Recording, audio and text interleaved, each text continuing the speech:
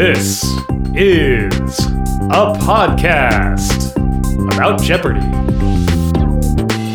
Hello and welcome to Potent Potables, your weekly Jeopardy podcast, where two former competitors bring you recaps and analysis of the week's Jeopardy episodes, a deep dive into a topic inspired by one of those episodes, and a quiz. I'm Kyle. And I'm Emily. And this is the week of July 18th through 22nd. But before we get into the episodes, how are you doing, Kyle? I'm doing fine. Don't really have much to report.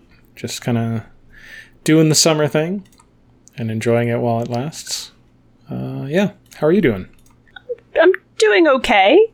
We're hanging in there. COVID is a jerk. So I was supposed to briefly have a healthy house guest, and instead, presently, there is somebody isolating in my guest room. Fun. Yeah. So, and like, we're not getting to hang out, but I do get to, run meals up and dishes down, and, it's not the visit that I was, looking forward to having with this person, but, hoping that they feel better soon. Yeah. Yeah. And, looking forward to some travel that's coming up as well. We've got like another month of school break, a month and a bit here. I know you're heading back sooner than that. Yeah. Yeah. My first day back is August 2nd. Wow. That's wild. Yeah. We go back on September 5th. Well, students start for me August 9th.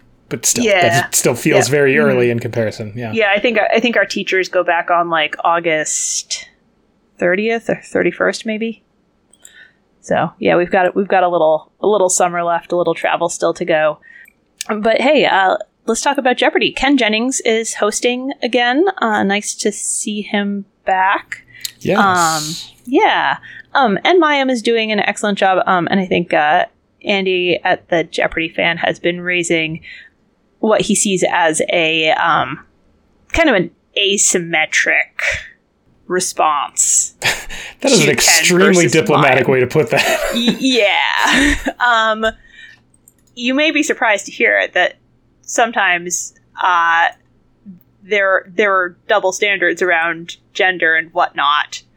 And I think Andy. I think I'm with Andy that people are being exacting with Mayim in a way that is not necessarily how they're reacting to Ken, or how people thought about Alex's hosting also.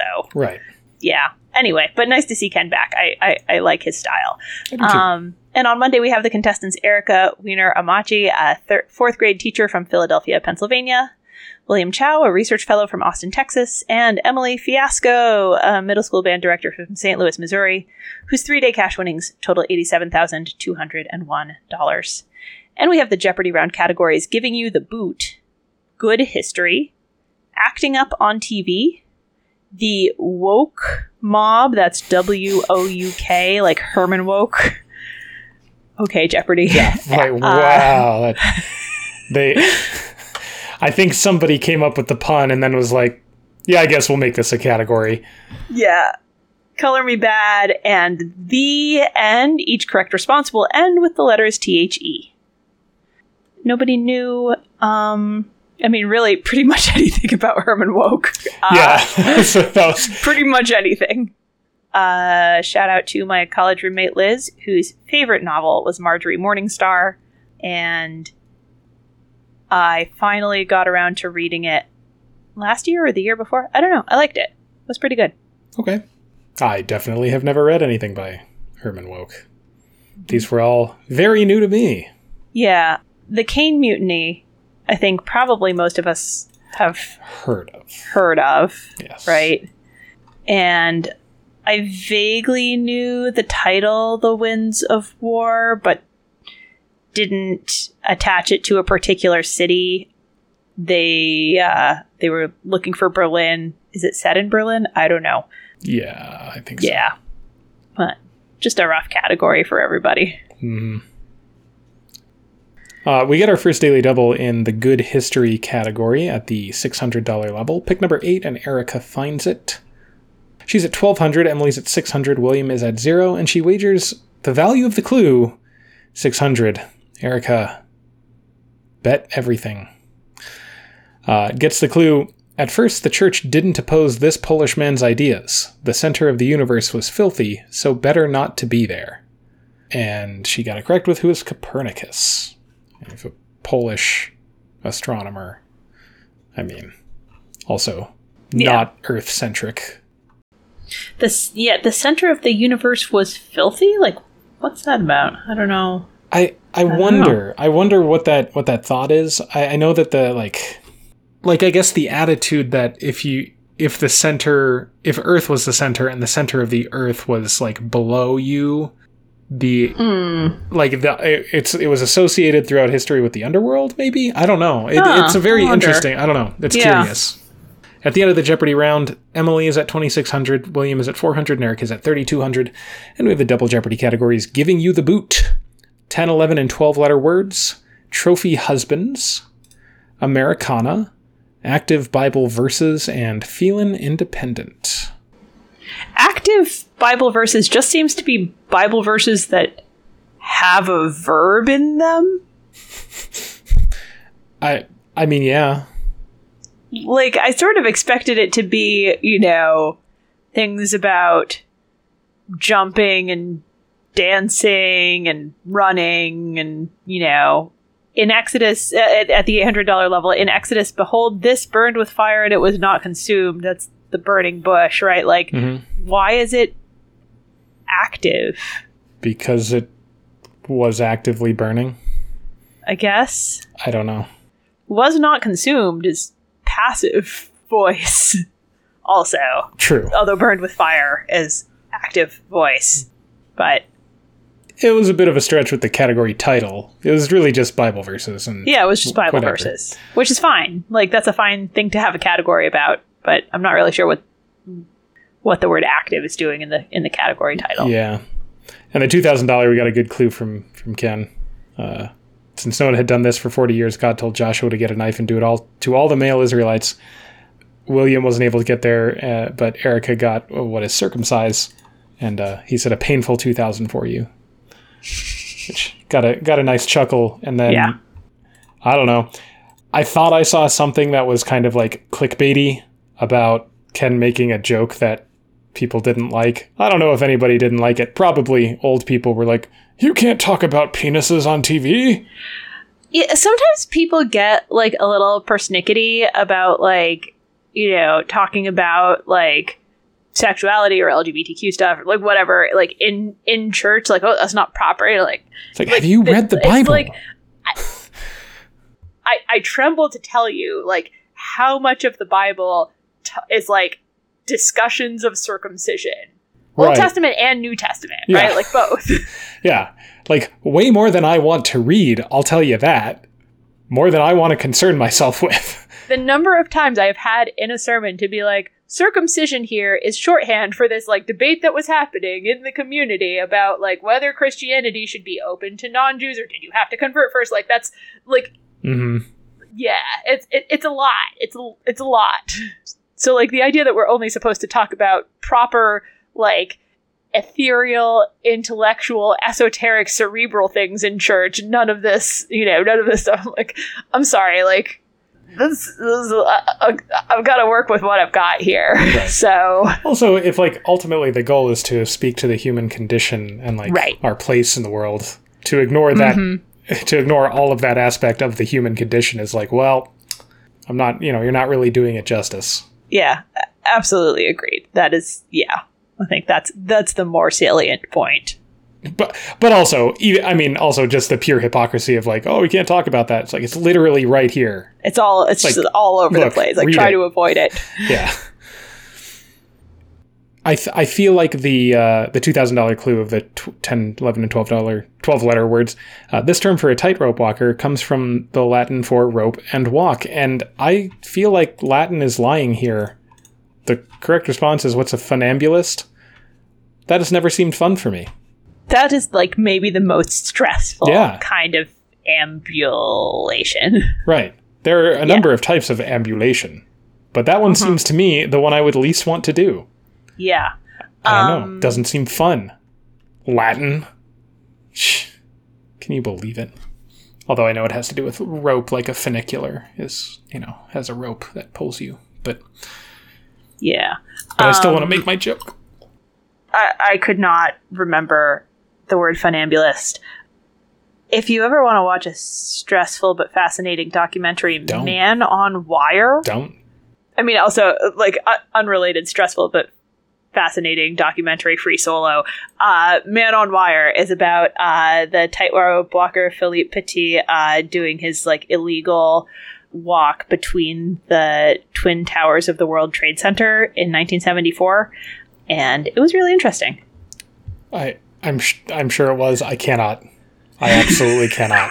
You're already on record as not wanting to watch stressful television, so yeah, fair enough. I mean, like, and I mean, I can. It's not like I'm in suspense of like, oh, what happened? Does he make it? Like, obviously, we know the result, but even so, yeah, I get butterflies and kind of like a little bit lightheaded when I see people in, up high, even if I'm not the one up high. Yeah, that would not do it for me. Fair enough. Yeah. Daily Double number 2 is in Americana at the $1,200 level, and Emily finds it at the 8th pick. She has 3,400 at this point to William's 800 and Erica's 6,400. She wagers 2,000 and gets the clue belonging to a cousin. The historic home seen here in Salem, Massachusetts, inspired Nathaniel Hawthorne to write this novel. They have a picture of a house with some gables, and she guesses what is the house of. I think she said 7 Gables, but is it the 7 Gables? Anyway, it was accepted. Yeah, I'm not sure that she included that the in the middle, which I think I seem to remember that you were supposed to have to. I don't know. I mean, they accepted it and didn't reverse it, so. Mm-hmm. Yeah. If there was ever any variation in how the title was printed, I guess. Which there could be. Could be. And Daily Double number 3 is in Giving You the Boot at the $1,600 level, pick number 18. William finds it. He's at 5,600, Emily's at 7,000, and Erica is at 8,000. William has had a really good turnaround. I mean, he was in the red, and he was only at 400 at the start of the Double Jeopardy round, but he has a chance to do something big here. He wagers 2,400. Gets the clue. This Bolshevik got exiled to Siberia twice, expelled from the Politburo in 1926, and the Soviet Union itself 3 years later. And he gets correct with who is Trotsky. So at the end of the Double Jeopardy round, Erica's in the lead with 11,600. William's at 8,800. Emily has 7,800. And we have the final Jeopardy category, Art and Theater. And the clue asked to design a new set for a restaging of this 1952 play. Alberto Giacometti came up with one scraggly plaster tree. They all got it correct here. Emily has What is Waiting for Godot. That is the correct answer. She's wagered 7,800. Everything she has, bringing her up to 15,600. William also has What is Waiting for Godot. He's wagered 6,801. Bringing him up to 15,601. And then Erica has Waiting for Godot, and Erica wagered 4,001. Did she I have to think she did. Make a math error? Yeah, like she took the wrong number into her head when she did her math. Because that puts her at 15,601, which is a tie with William, and there's absolutely no reason that she should be in a tie when she had a very clear lead going into final. Like, she got $1 above Emily's double up, but she should have done an extra 1,000? 2,000? 2,000? Whatever. Yeah, she needed to get above. Yeah, because William was 1,000 ahead of Emily, so she wants 2,000 more on there. Yeah. Oof. Yeah. I mean, or else she was trying to do like a second order, but still I would think you would want to go for like, if you think that William's going to cover Emily's all in, maybe you want to land like a, I don't know. I feel like it's got to be an error. Yeah. Unfortunately. Yeah. So that takes us to tiebreaker. William and Erica have the category biographies, and the clue The Passage of Power covers 1958 to 1964 in Robert Caro's fourth volume on the life of this American. And William rings in, he gets it correct.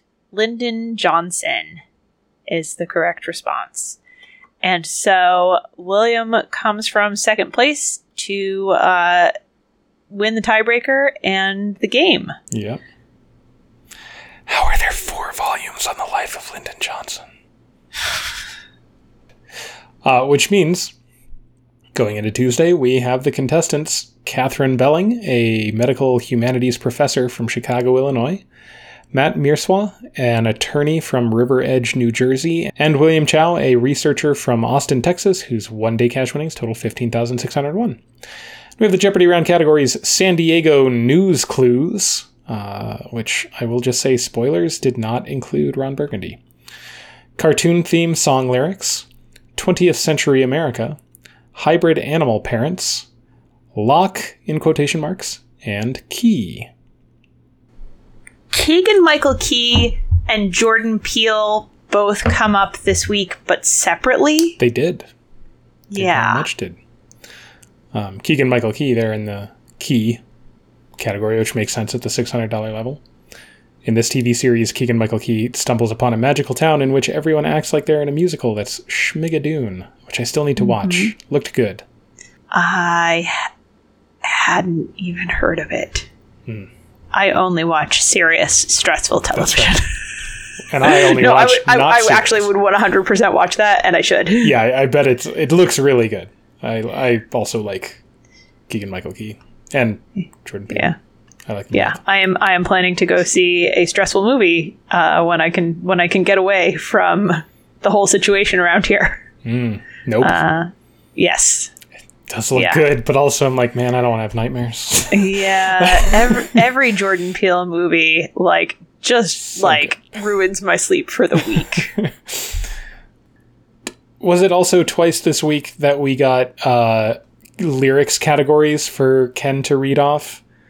Yeah, I think so. This one I liked. Pretty different from each other, though. Very different, but I still enjoyed them. I enjoyed them both. Yeah. Matt did very well. He actually, he got most of them. William got a couple. However, Matt did start out the round running the 20th Century America category. So he jumped out to a good lead. Yeah. Daily Double number 1 is just the third pick of the round. We get it super early in that 20th Century America category. Matt finds it. He's at 600. William and Catherine are both still at 0. He wagers 1,000 and gets the clue. Its 1980 eruption was the first by a volcano in the continental U.S. outside Alaska since 1917.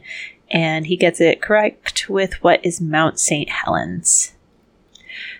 So at the end of the Jeopardy round, William is at 4,200, Matt's at 9,400, Catherine is in the red with negative 400, and we have the double Jeopardy categories International, National Parks, the movie's director, Let's Build a House, Possessive Lit, Under Quarantine, and Word Origins.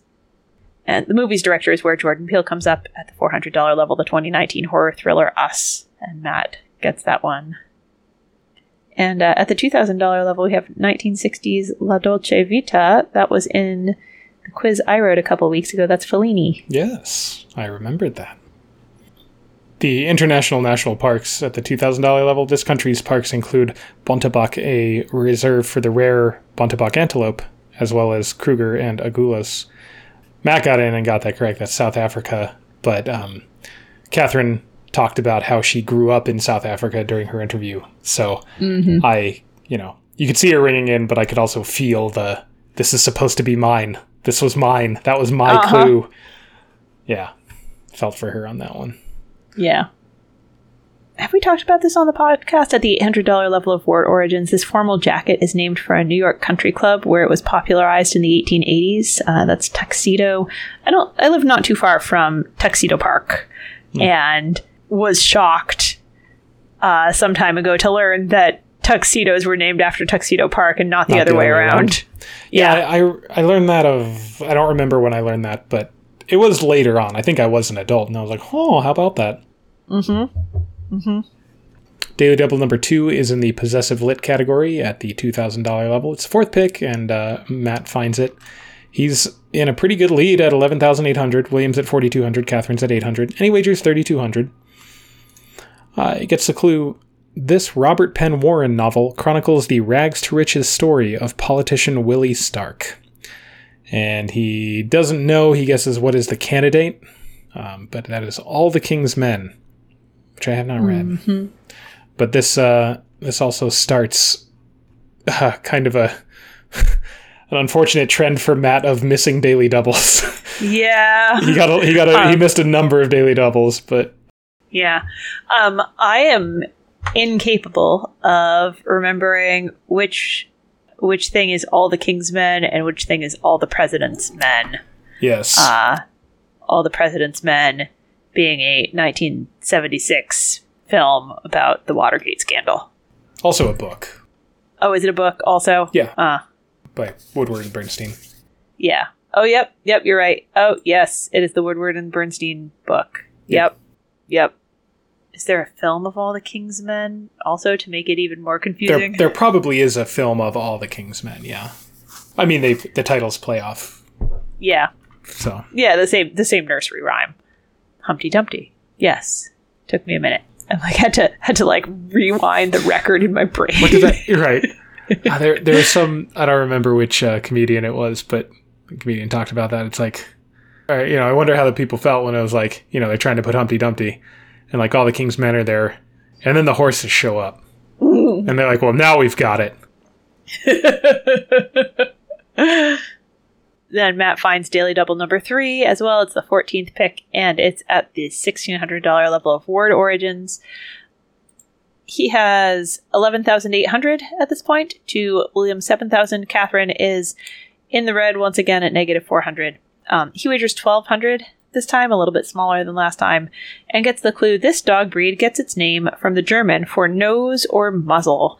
He tries what is Dachshund, but it is Schnauzer, like a schnoz. Which, I don't know, even if it crossed his mind, if he was like, is that really what that is? Yeah. Like, is that where that comes from? Yeah. He didn't get that. Yep. So yeah, Rob, he found all 3 daily doubles, and like on balance, it would have been better if he hadn't. Right. So that's overall always rough. Yeah. So at the end of the Double Jeopardy round, Matt has still maintained his lead, is at 16,600, but William has had a good second round. He's up to 14,600, and Catherine is on the board at 400. They get the category opera, and the clue, an aria from this opera says, put on your costume and apply makeup to your face. The people pay and they want to laugh. Catherine got it correct with what is Pagliacci, the sad clown. And she wagered everything, so she goes up to 800. William put what is Rigoletto. If you're not, an opera fan necessarily, you'll know that Rigoletto is an opera, and Rigoletto is a jester.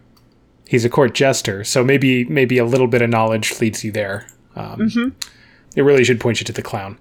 And he wagered everything, which means he drops to 0, which means he ends up in third place behind Catherine's $800.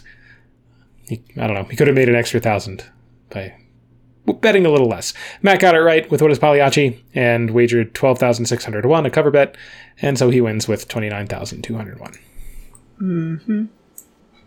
That brings us to Wednesday, where we have the contestants Allison Tremblay, a nurse practitioner from Amelia Island, Florida, Alfred Guy, an assistant dean from Babylon, New York, and Matt Mirswa, an attorney from River Edge, New Jersey, whose one-day cash winnings total $29,201. And we have the Jeopardy round categories. Please rise for our national double talk, world capital attractions, quiz bowl, it's a bug, and not a feature.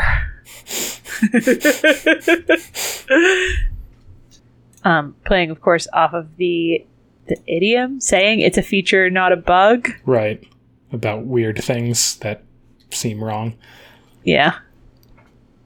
Allison did quite well in that world capitals category. She got the $1,000 clue, which I thought was pretty tough. Emancipation Park and Trenchtown Culture Yard. That's Kingston, Jamaica. Mm-hmm. Although no one guessed Moscow for the Musée Kino and the Laika Monument. Laika should be a Pavlov for like Russian space program. Yeah. In the double talk category at the $1,000 level, the clue was something fancy and frilly or the name of a character in the Aristocats. Leaving aside my I always have to check and see whether they really said the Aristocats or the Aristocrats, which no one talks about the film The Aristocrats anymore, and like that's okay, I guess. But anyway, Alfred knew it was the Aristocats, but he rang in and immediately saw that the answer he had in mind didn't fit the category, but he didn't have a better one, and so he went ahead and said it. He said, "What is Marie?" Allison got the rebound and correctly responded frou-frou. And then Ken complimented Alfred on his knowledge of the Aristocats. Marie is the like little kitten with the pink collar or whatever. The bow. Yeah. Yeah. It's not bad having like the names of the Aristocats characters right there at your fingertips. That's a bit specialized. So. Mm-hmm. Daily Double number 1 is in the Please Rise category at the $1,000 level. It's only pick number 4. That's where they nearly started. Matt finds this one as well. He's at 800, Alfred's at 600, Allison's at 200, and he wagers 1,000. Gets a clue for our national march. This Eternal Sousa piece got the gig in 1987. And he guesses what is Hail to the Chief. But that is the Stars and Stripes Forever. Mm-hmm. The most classic of Sousa marches. Yep. I mean, I guess arguably. Liberty Bell and Washington Post are both very, very common. If you asked me to name one Sousa march, I could name one. And it would be the Stars and Stripes Forever. Sure. Yeah. You would probably recognize the Washington Post, though. Oh, I bet I would. Yeah. So at the end of the Jeopardy round, Matt is at 6,000. Alfred is at negative 200, and Allison is at 6,200. So Matt is not in the lead. Allison's in the lead by 200. Mm-hmm. We got the Double Jeopardy categories: Famous Americans, Eating and Drinking Places, History, The Title That Completes the Rhyme, Essays, and Hey Nice Abs with AB in quotation marks. And again, we have Ken reading lyrics. Yep. Yeah, this was the one that was really, really fun. Yeah. And Matt doing his, like, in-sync dance. Yes, on Bye Bye Bye. That was nice. Yeah. Cesar Chavez came up, which I always take note of because that was one of my correct responses on my one Jeopardy game. I don't actually know I don't feel like I know like his narrative, like I don't narrative well, like I don't have like a comprehensive sense. I just know enough like Pavlovs and associations. You know? Yeah. I get the same thing. Like I don't know his life. Like I know what he was known for. Yeah. Yeah. California, farm worker, labor organizing. Mm-hmm. It's gonna be Cesar Chavez. Yeah. I know that the ghost of Cesar Chavez visits Homer Simpson in one episode. But he looks like Cesar Romero because Homer doesn't know what Cesar Chavez looks like. That's funny. That was my first introduction to Cesar Chavez. Mm-hmm. Let me just say about the essays category at the $1,200 level. Higher Laws in the Pond and Winter are 2 of the 18 essays in this collection by Thoreau. Alfred got it. It's Walden. And my perspective on Walden shifted a little bit when I found out that Thoreau's mom came and would like get his laundry and like bring him like prepared food and stuff so that he could like live deliberately and so on. without, the burden of like seeing to his own bodily needs. Right, which is just like, come on. It's really easy to be transcendental when your mommy's somebody's taking doing care all of your you. domestic labor for you. Right. Yep. Anyway, Yeah. Daily Double number 2 is in eating and drinking places at the $1,200 level, and Matt finds it. It's the 8th pick. He has 11,600 to Allison 6,200. Alfred is at negative 200 at this point. He wagers 2,400 and gets the clue. Military types can have food and fun at one of these. Also a term for something carried to drink water. And hey, he breaks his streak of incorrect Daily Doubles and gets it correct with what is a canteen. Yeah. Yay! Nice. Good job, Matt. Yay. Yeah. And Daily Double number 3 is in the essays category. It's pick number 26. Alfred finds it. He's had, I think, a hard time getting in on the buzzer. He's at 2,200. Matt is at 23,200. And Allison is at 11,400. And he wagers 2,100. He's probably concerned that he won't get in again and wants to make sure he has money on the board for final. And he gets a clue. This 1929 essay says a woman must have a dedicated personal space in order to become a fiction writer. And he clearly knows it as soon as it comes up. That's a room of one's own. So at the end of the Double Jeopardy round, Matt has a lock game with 25,600. Allison's in second place with 12,200. Alfred has 5,500. And we have the final Jeopardy category, Historic American Roads. And the clue, originally a Native American trail, the Dutch made it a main road, and today it runs 33 miles from State Street to Sleepy Hollow. Alfred has what? ? And then what? The Old English, the Anglo-Saxon, like Old English, spelling, like it's like the first word in Beowulf. What is Broadway? That is correct. I mean, I don't know about the Anglo-Saxon here, but okay. And he's wagered 5,499, all but $1, bringing him up to 10,999. Allison tried what is the Tappan Zee Road, which is a great guess, but incorrect. She's wagered 1,000, which puts her at 11,200. And Matt got it correct with what is Broadway, and a $1,044 wager, which takes him to 26,644. So yeah, Broadway runs all the way from Lower Manhattan up to Sleepy Hollow, which is a little north of me. When we have to stop recording and wait while like a truck goes by or whatever outside my window, that is a truck on the Broadway this question is about. It is like literally to my left and I can see it right now. On Broadway. Yep. Yep. I know. That Broadway. It's that Broadway. The bright shining lights. Mm-hmm. Yeah. So on Thursday, we have the contestants Stan Scoggins, a senior vice president of marketing assets from Los Angeles, California, Emmy Trammell, an operations specialist from Jacksonville, Florida, and Matt Mierswa, an attorney from River Edge, New Jersey, whose two-day cash winnings total $55,845. We have the Jeopardy round categories: the Met, a verse, sports venues, odd numbers, Build-A-Bear Workshop, the Old West, and what's your angle, with angle in quotation marks. That's a big set of letters there to show up in every correct response. Every time I encounter any mention of Deadwood, I relive again the mortifying moment when I was like, I think I was sitting like in an airport, like waiting to board, and saying to I think he was my fiance at that point, that like, oh, Netflix has just sent me Torchwood. And then I started describing the premise of Deadwood, and the person across from me was like clearly furious and like was like having like an internal like, should I tell her conundrum? Because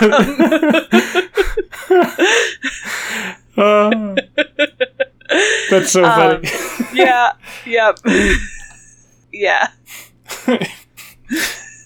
I have watched one of those shows. I bet you've watched Torchwood. I have watched Torchwood. Yeah. I've watched a couple episodes of Deadwood. I sent the Netflix disc back. It was a long time ago, but this is a mortification that comes back regularly for me to review. Brandon is like, let's just roll tape on that one. It's so funny. Let's watch that one again. That's very funny. They're not quite the same shows. Yeah, no. If they were, then they would be Firefly, right? Like, tell me I'm wrong. Kinda, yeah. Kinda.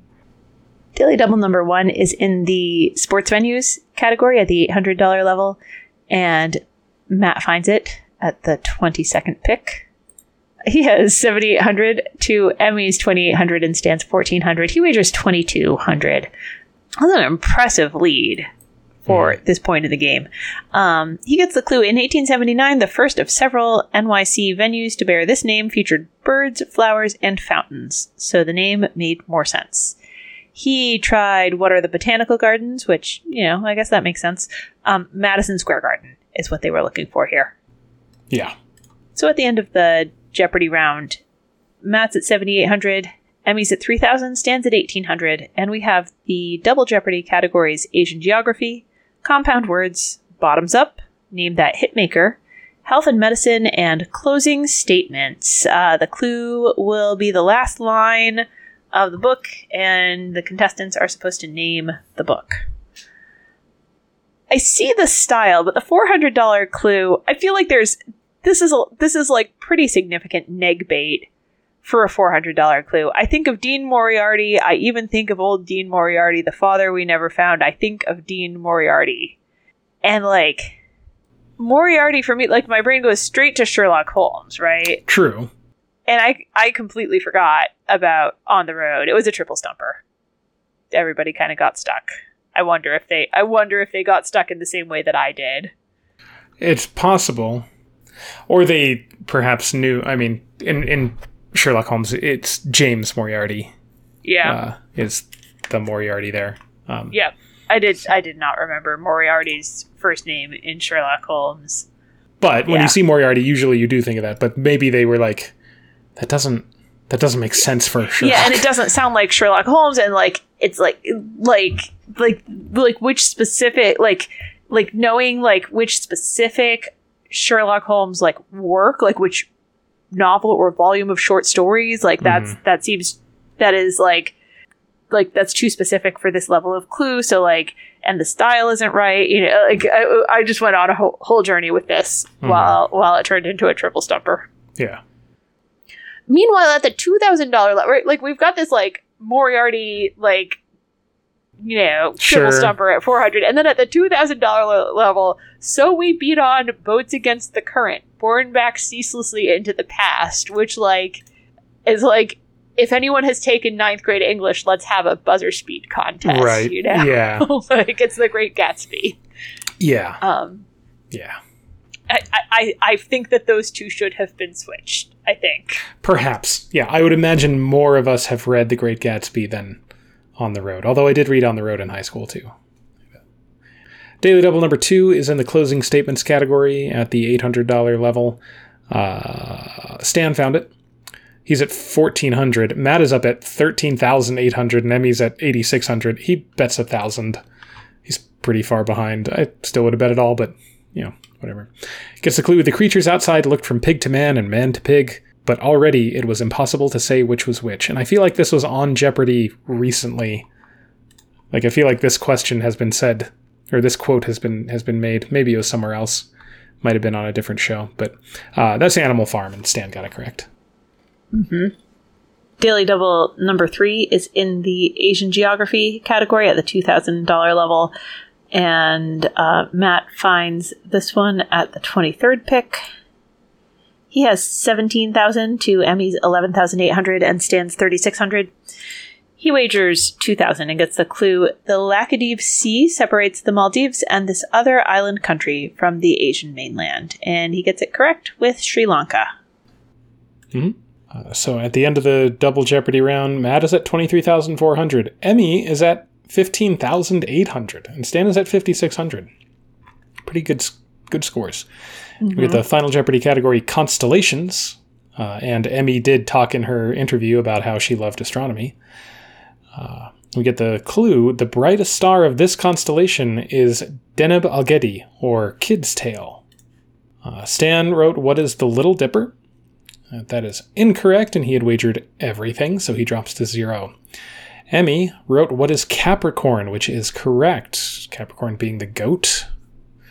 And she wagered 5,400, which brought her up to 21,200, which is not quite Matt's score.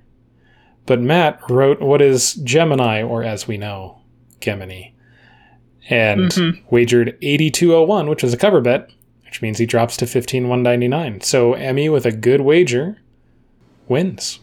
Yep. Yeah, it's a great category for her. Yeah. Over in my house, we had a whole debate about Capricorn versus Aries. The ram. Yeah. But I believe that sheep children are lambs. Yeah, no, they're right? lambs. Not kids. Yeah. Oh, yeah, yep, you're right. I, somehow ram sort of transmogrified in my brain. And there was some back and forth about whether Capricorn was, in fact, a goat, or whether it was a goat-like, mythological creature. Yeah. Anyway. When Matt put Gemini or Gemini, as the case may be, was he thinking kid equals small child equals oh, look, twins? Maybe. I don't know. Or maybe he was just I have no idea. I'm going to guess a constellation that I know. Yeah. I don't know. And on Friday, we have the contestants Gunan Ganju, a radiation oncologist from Atlanta, Georgia, Carla Fawcett, a content administrator from Saco, Maine, and Emmy Trammell, an operations specialist from Jacksonville, Florida, whose one-day cash winnings totaled $21,200. And we have the Jeopardy round categories: A Month of History. You only provide the month. British Folklore and Legends, words with double letters. Expensive Foods, At Cross Purposes, and the TV title character speaks. Had my hometown in here at the $1,000 level of At Cross Purposes. The College of the Holy Cross is in this Massachusetts city, about a 50-mile drive from Boston. That's Worcester. Yeah, I feel like Worcester has been coming up more often lately, and I wonder if that's another because shout-out. They're listening to the podcast? Yeah. Surely. It's gotta be. Yeah. It's the only possible explanation. I thought the Month of History category was good. It's hard to find questions that are challenging enough if you're going to ask for only the month. Yeah. But they did manage to find one that stumped the contestants at the $1,000 level. The Tet Offensive begins surprising U.S. commanders. That was January, and the connection there is Tet is Vietnamese New Year. Right. Although, that doesn't necessarily fall, right. Lunar New Year doesn't always fall at the same time as... Yeah. I had that same thought. I was I guess, yeah, Tet is the New Year, but I also have no reason to believe that it would be in January. Right. Yep, fair enough. So. And at the $600 level, you had to remember that before the 20th Amendment, the presidential inauguration would be in March. Yep. Carla got that one. Daily Double number 1 is in the British Folklore and Legends category. It is at the $800 level. Pick number 14. Carla locates it. She's at 3,200. Emmy is at 800, and Gunan is at 2,200. She wagers just 1,000. Gets the clue. Covered only by her long hair, she rode through Coventry to win a reduction in taxes for its residents. And she gets that correct with Who is Lady Godiva. Mm-hmm. I have never seen the parallel between riding through town naked and lowering taxes. Yeah. But if it works, it works, So at the end of the Jeopardy round, Emmy is at 2,600, Carla's at 6,400, Gunan is at 2,000. 2000. And we have the Double Jeopardy categories: Books of the Civil War Era, Spelling Their EGOTs, Metallic Expressions, The Life of Pablo, Colleges and Universities, and Places from A to A. All those places started and ended with A. There are a lot of places that start and end with A. There really are. Ken inviting Gunan to give us his best Blue Steel. It was great. Very nice. I appreciate Gunan being game for it. Yeah. I don't know what I would have done. I'd have probably been like, why are you... I didn't prepare for this. Yeah.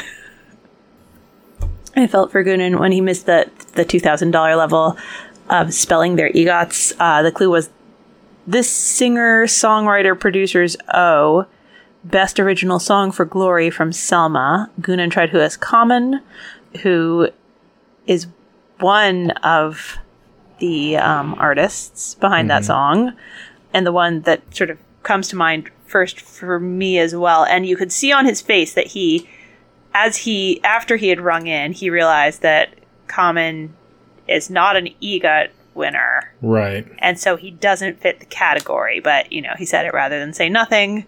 And then Carla got the rebound. John Legend. Yep. Collaborated with Common on that, and John Legend is an EGOT winner. Yeah. Yeah, that was tough. Yep. Too much knowledge there, really. Mm-hmm. Daily Double number 2 is in Colleges and Universities at the $1,600 level, and Carla finds it at the 20th pick. She has 14,400 to Emmy's 5,400 and Gunan's 5,200. She wagers 2,000 and gets the clue. This university's May 4th Legacy Scholarships were established to honor 4 students who were killed on campus May 4th, 1970. And she gets it correct. It is Kent State. Mm-hmm.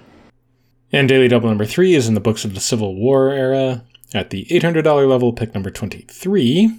Gunan finds this one. He is at 5,600, Emmy's at 5,400, and Carla is up to 16,400. He wagers 4,000, which I like.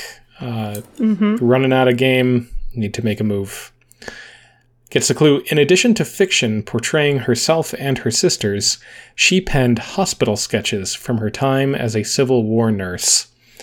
And I think he keys in on Civil War nurse more than fiction writer. Mm-hmm. And he says who is Clara Barton. Mm-hmm. But it's Louisa May Alcott. Right. Yeah, that was a tough miss. And you can see how, you would focus in on Civil War nurse and sort of miss it there. Although I mean, I've read Little Women a few times. So I did not miss this one. But yeah, for sure. So at the end of the Double Jeopardy round, Carla has a lock with 17,600. Gunan's in second with 7,600. Emmy has 5,800. And we have the final Jeopardy category, inaugural balls. And the clue, at the 1993 Tennessee inaugural ball, Paul Simon performed this song, his most recent top 40 hit. And this one was a triple stumper.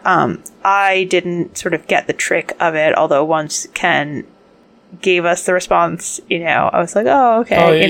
I see how you could have gotten there. But oof, yeah. This is a roundabout one.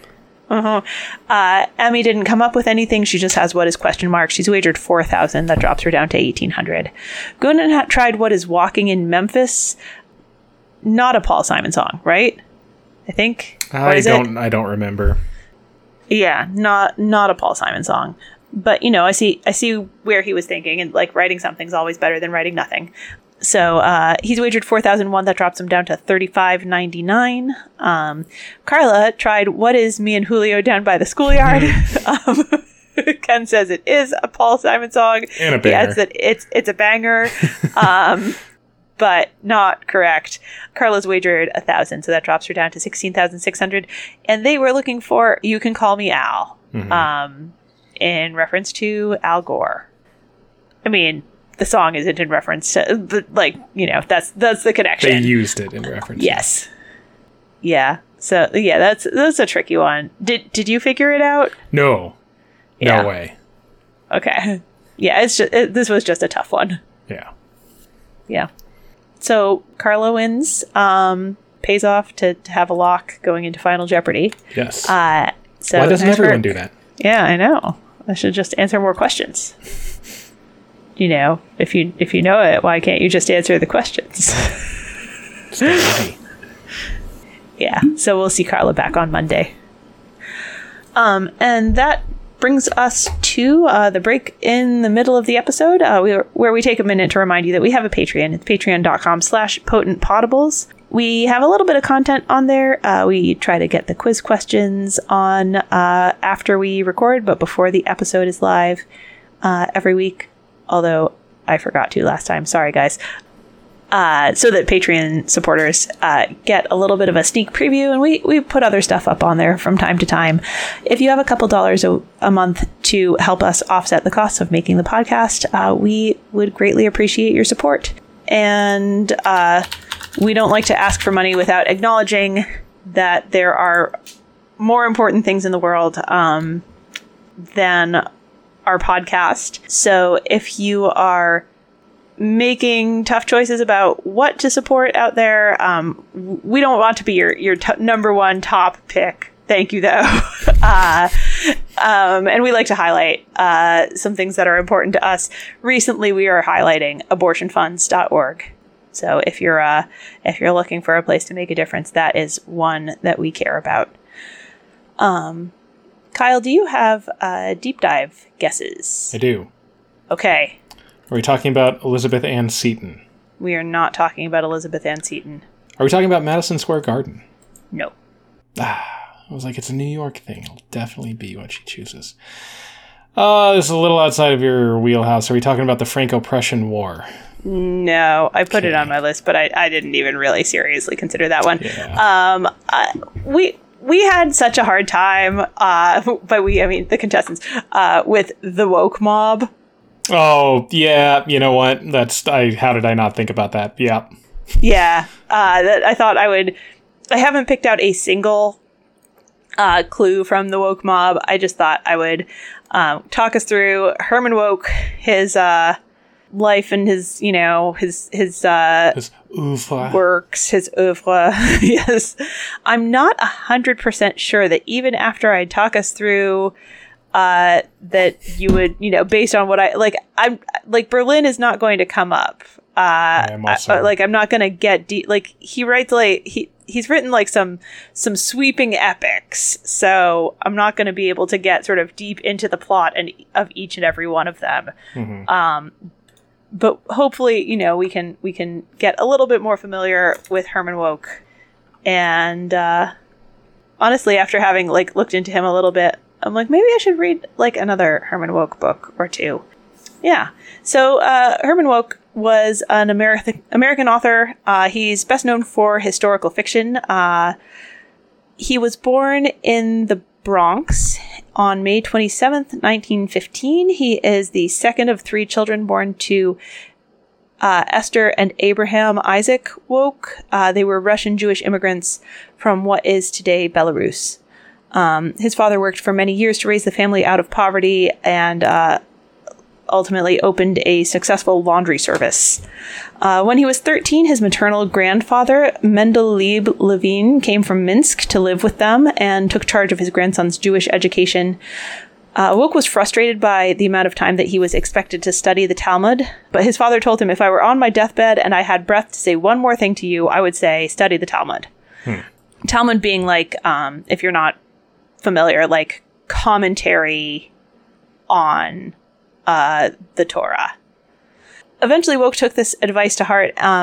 There was a brief period as a young adult where he lived a secular life, but he returned to religious practice, and Judaism would become integral to his personal life as well as his career. After his childhood in the Bronx and graduating from high school, he earned a Bachelor of Arts at the age of 19 from Columbia University in 1934.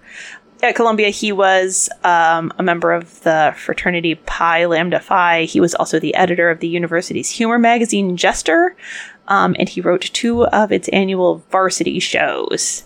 He went on from Columbia to become a radio dramatist working in David Friedman's Joke Factory, and later with Fred Allen. He's a radio personality who seems like a big deal, but I didn't know about him for 5 years. And then in 1941, he was working for the U.S. government, writing radio spots to sell war bonds. After the attack on Pearl Harbor, he joined the U.S. Naval Reserve in 1942 and served in the Pacific Theater during World War II. He served as an officer aboard 2 destroyer minesweepers, the USS Zane and the USS Southard, becoming executive officer of the latter with the rank of lieutenant. During off-duty hours aboard ship, he started writing a novel titled Aurora Dawn, originally titled Aurora Dawn, or The True History of Andrew Real, containing a faithful account of the Great Riot, together with the complete texts of Michael Wilde's oration and Father Stanfield's sermon. He's a little, like, I think he's a little inspired by Dickens and kind of that, like, era. Yeah. There are some of those influences there. You can hear that, yeah, for sure. He sent a copy of the opening chapters to a philosophy professor he had studied with at Columbia, a man by the name of Erwin Edman, who then quoted a few pages verbatim to a New York editor. And ultimately, like, while on board a ship, Herman Wouk secured a publishing contract. Nice. Aurora Dawn was published in 1947, and it became a Book of the Month Club main selection. It is the blurb says it's Wouk's raucous satire of Manhattan's high-power elite. Recounts the adventures of one Andrew Real as he struggles toward fame and fortune in the early days of radio. In 1944, Wouk met Betty Sarah Brown. She was a graduate of the University of Southern California. She was working as a personnel specialist in the Navy while the Zane was undergoing repairs in San Pedro, California. The two quickly fell in love, and after his ship went back to sea, Betty, who was born Protestant and raised in Grangeville, Idaho, began her study of Judaism and converted on her 25th birthday. They were married on December 10th, 1945. The two had 3 children. Their firstborn son, Abraham Isaac Wouk, was named after Wouk's late father, but he sadly died. He drowned in a swimming pool accident in Mexico shortly before his 5th birthday. Their second and third children, their second child is now known as Iolanthe Wolf. She was born in 1950. She's transgender. I think it's appropriate to share because she shares in her, sort of biographical information as an author, born 1950 as Nathaniel Wouk. And their third child is Joseph, born in 1954. Iolanthe's a great name. That is a good by name. the way. Wouk's second novel, City Boy, proved to be a commercial disappointment at the time of its initial publication in 1948. Set in the spring and summer of 1928, it spins the tale of an 11-year-old Jewish boy from the Bronx named Herbert Bookbinder, following him through the final days of school at his New York public school, and then through a summer spent at Camp Manitou in the Berkshire Mountains. It was not especially successful when it was published, but when Wouk found greater success with later novels, there was kind of a revival of interest in this earlier one. His next novel, The Caine Mutiny, went on to win the Pulitzer Prize for Fiction. Was a bestseller, drawing from his wartime experiences aboard minesweepers during World War II. The titular mutiny of The Caine Mutiny, I had not realized this. I haven't ever read the book or seen the movie. It is like a legal, not a violent mutiny. Oh, interesting. Yeah, the protagonists become convinced that Captain Queeg is unstable and ultimately relieve him of command in accordance with some laws and protocols and codes that they've read, although he thinks they're that they're incorrect and therefore in the wrong. Mm-hmm. And they're tried by court martial, and when they're vindicated. Gotcha. Yeah. It was adapted into a Broadway play by Herman Wouk called The Caine Mutiny Court Martials, just sort of focusing on that later part of the plot. And in 1954, a film version was released with Humphrey Bogart portraying Captain Queeg. After the Caine Mutiny, his next novel was Marjorie Morningstar, released in 1955, which was made into a movie starring Natalie Wood, Gene Kelly, and Claire Trevor. We've talked a little bit about this one because I read it. It's a young woman in New York City with aspirations to be a great actress.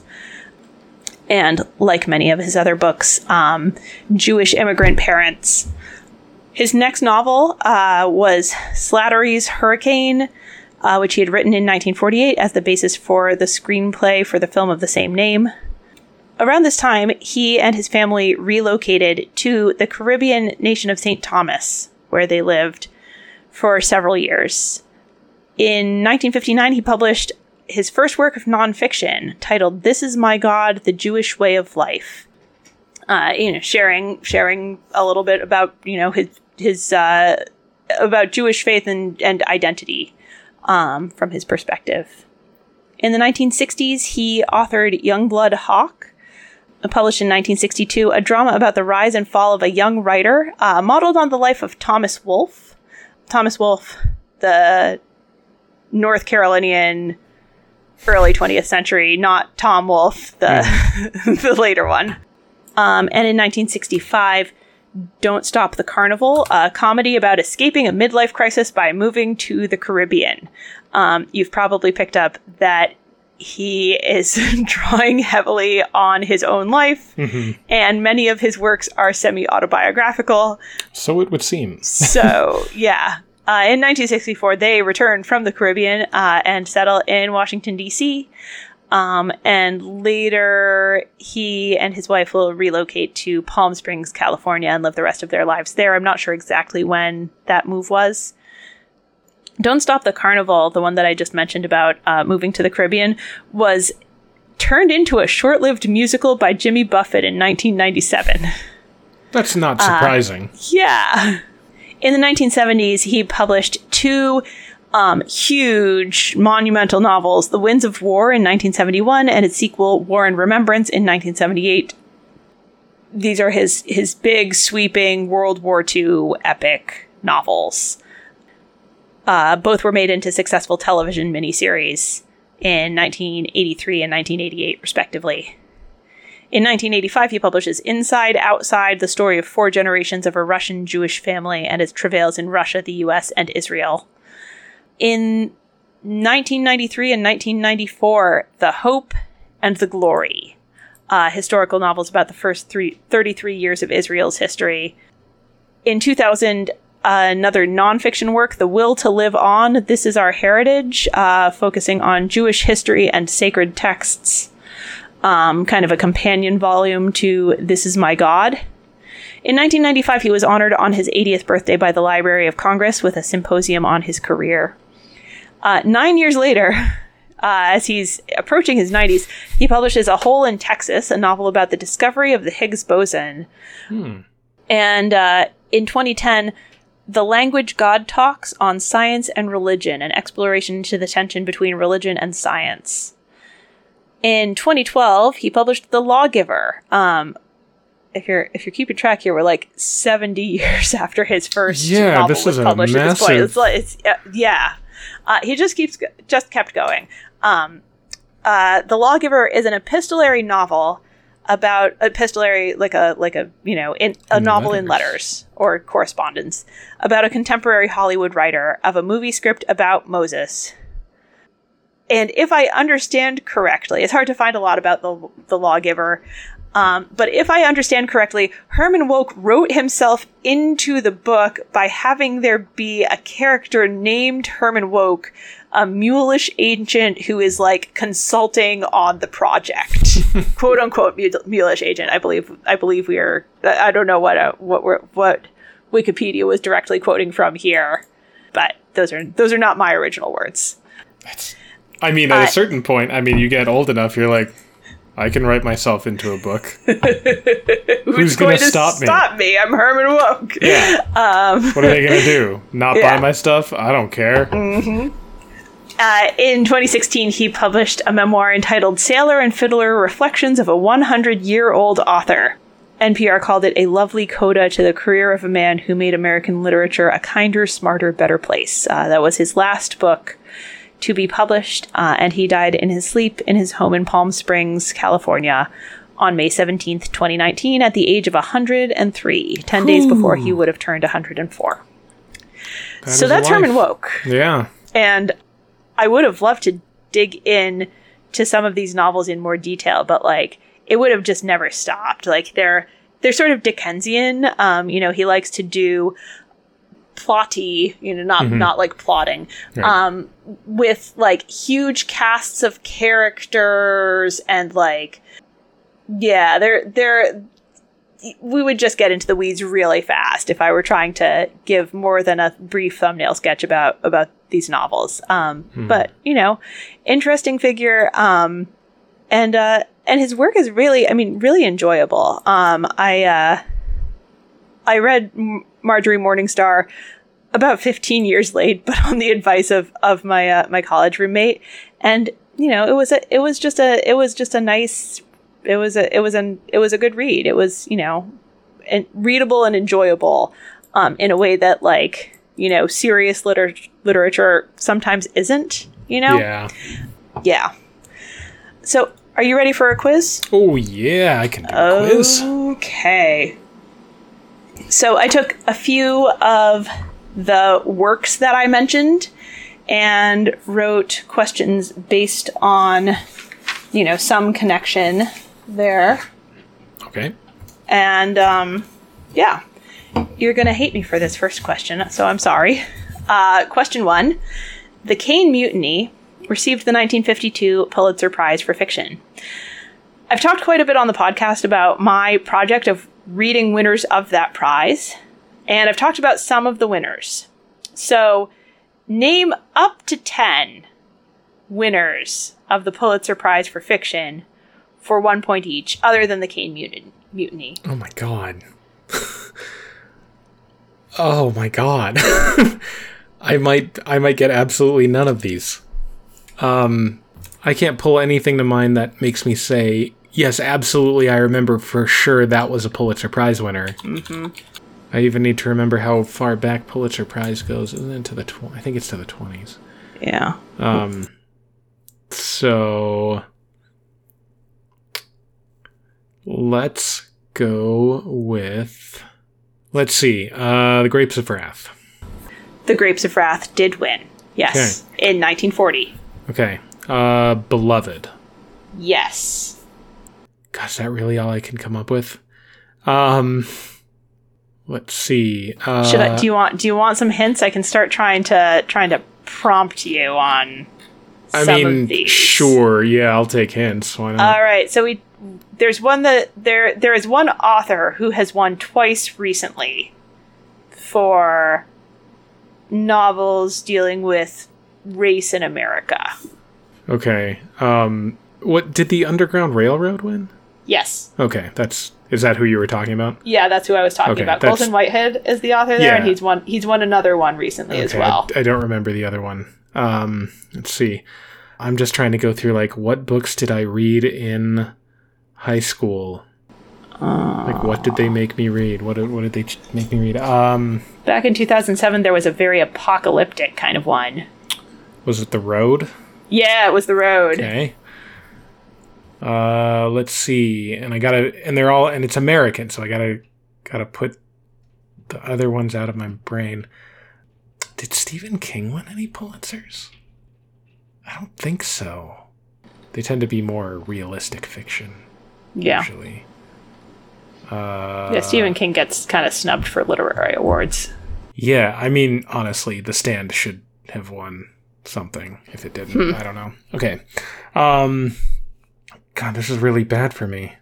It's a tough question. I knew you were going to hate me. So that's 4. I'm trying to put authors into time frames and think about. Did I Know Why the Caged Bird Sings? I don't think so, because that one's I guess that's not fiction, autobiography, is it? Right? Yeah. Yeah, I guess that doesn't count. Okay.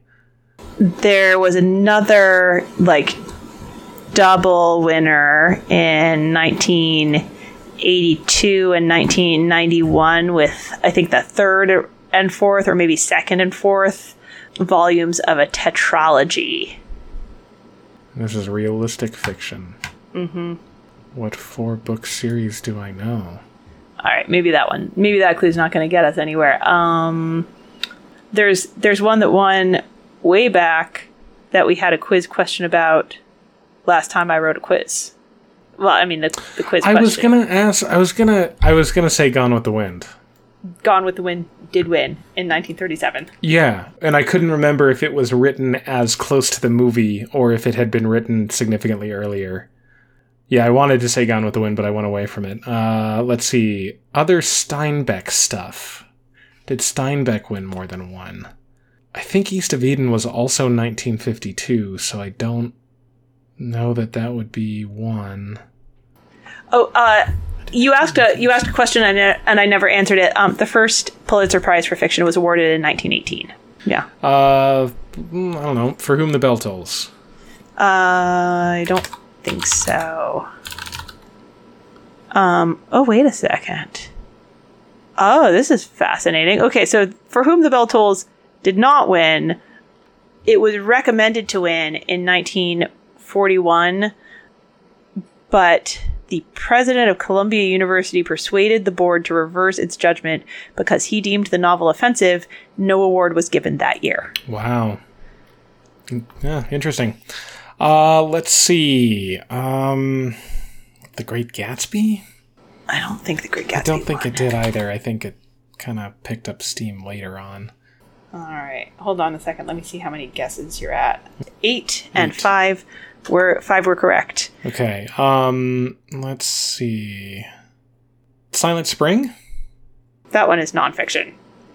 Silent Spring is nonfiction. I've never Isn't read it. it? I thought it was a story. I think that it's nonfiction. I'm quite sure it did not. Okay. Win I thought it was a Pulitzer. fiction story. I didn't realize it was just nonfiction. Let's see. Environmental science. Yeah, no, I think it is. It qualifies as nonfiction. Nonfiction. Okay. Yeah, I think it's nonfiction. Okay. Yeah. Let's go with. Let me throw you a hint for something else then.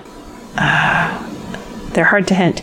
There's one that I jokingly call Little Women fanfic, but I'm not really joking. It's what it is. Little Women fanfic. It is. That's what it is. If that's not ringing a bell, maybe we haven't talked about it. You haven't heard of that book. There's one that's currently a Broadway play, not a musical, a play. Adapted by Aaron Sorkin. Oh, good. Yeah, I've been following Aaron Sorkin. No, I don't know. I'm not even coming up with another fiction work. I'll just tap on the last one. That's fine. All right. Okay. Well, hey, that was not bad at all. You got 5 out of a possible 10 points. And for closure, the ones that I attempted to hint included The Nickel Boys is the other Colson Whitehead one. Mm-hmm. March by Geraldine Brooks is Little Women fanfic. Gotcha. It is. Okay. Yeah. It is. Imagine right. it takes the March family, right? Mm-hmm. Little Women follows the daughters and mother while the father is away at war, and imagines what the father might be doing. Yeah, I remember you've talked about that.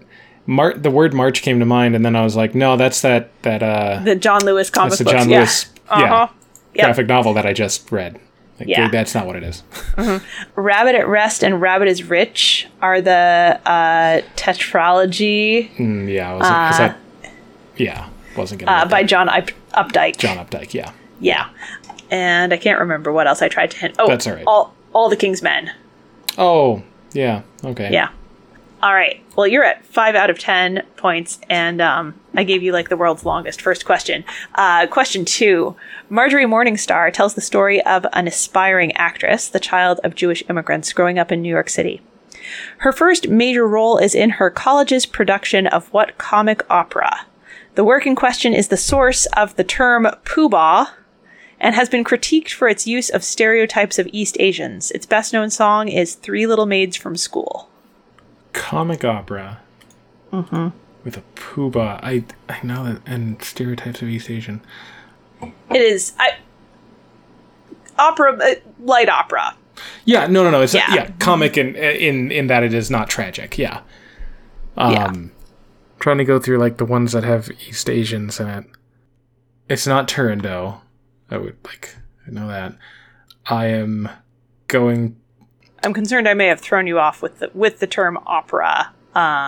If it might perhaps be an operetta. Yeah, maybe that might be more. Then I mean correct. That's pointing me toward the Mikado, and it is the Mikado. That's what I'm going to go with. Yeah. Yep. I think I took some terminology wholesale from somebody who maybe was not precise enough for an actual musician. Yeah, Marjorie has her breakout role in the Mikado, which I did not know was where the term poobah comes from. I did not know that either. Yeah.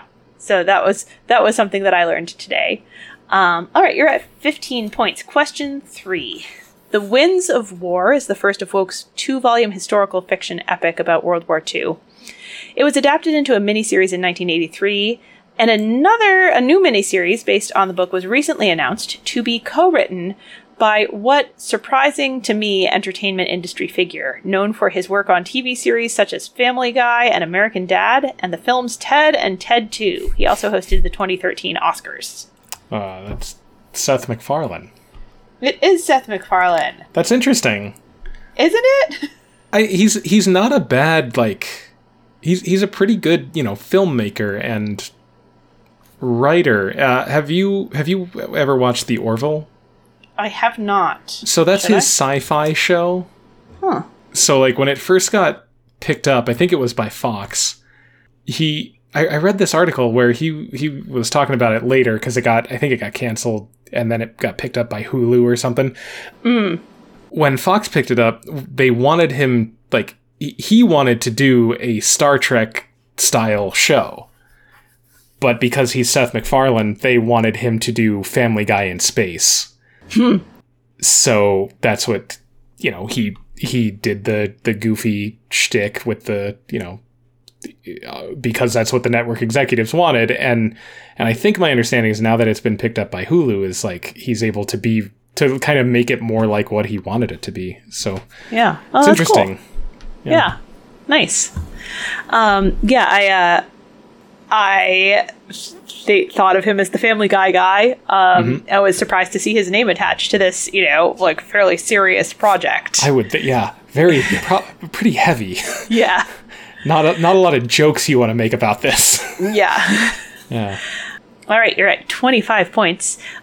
Question 4. Woke's novels The Hope and The Glory focus on the first decades of the modern nation of Israel. As such, their historical backdrop includes a number of wars, including the 1948 Arab-Israeli War, the 1956 Sinai War, and what brief and aptly named conflict of 1967?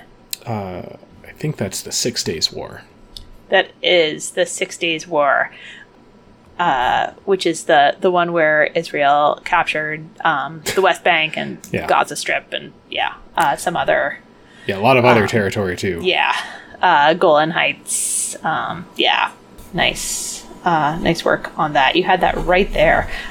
You're at 35 points. Question 5. In addition to his novels, Woke wrote a number of nonfiction works, as I mentioned. The Language God Talks on Science and Religion is his exploration of science and religion, and it was inspired by conversations he had with what theoretical physicist? A Caltech professor known for his work in quantum mechanics. I am surely not joking. Surely not joking. I don't get the hint. I am surely not joking. If it's not ringing a bell for you, you may just not be familiar with the reference point. I mean, it makes me think of Airplane. I don't think that's what you're getting at, but...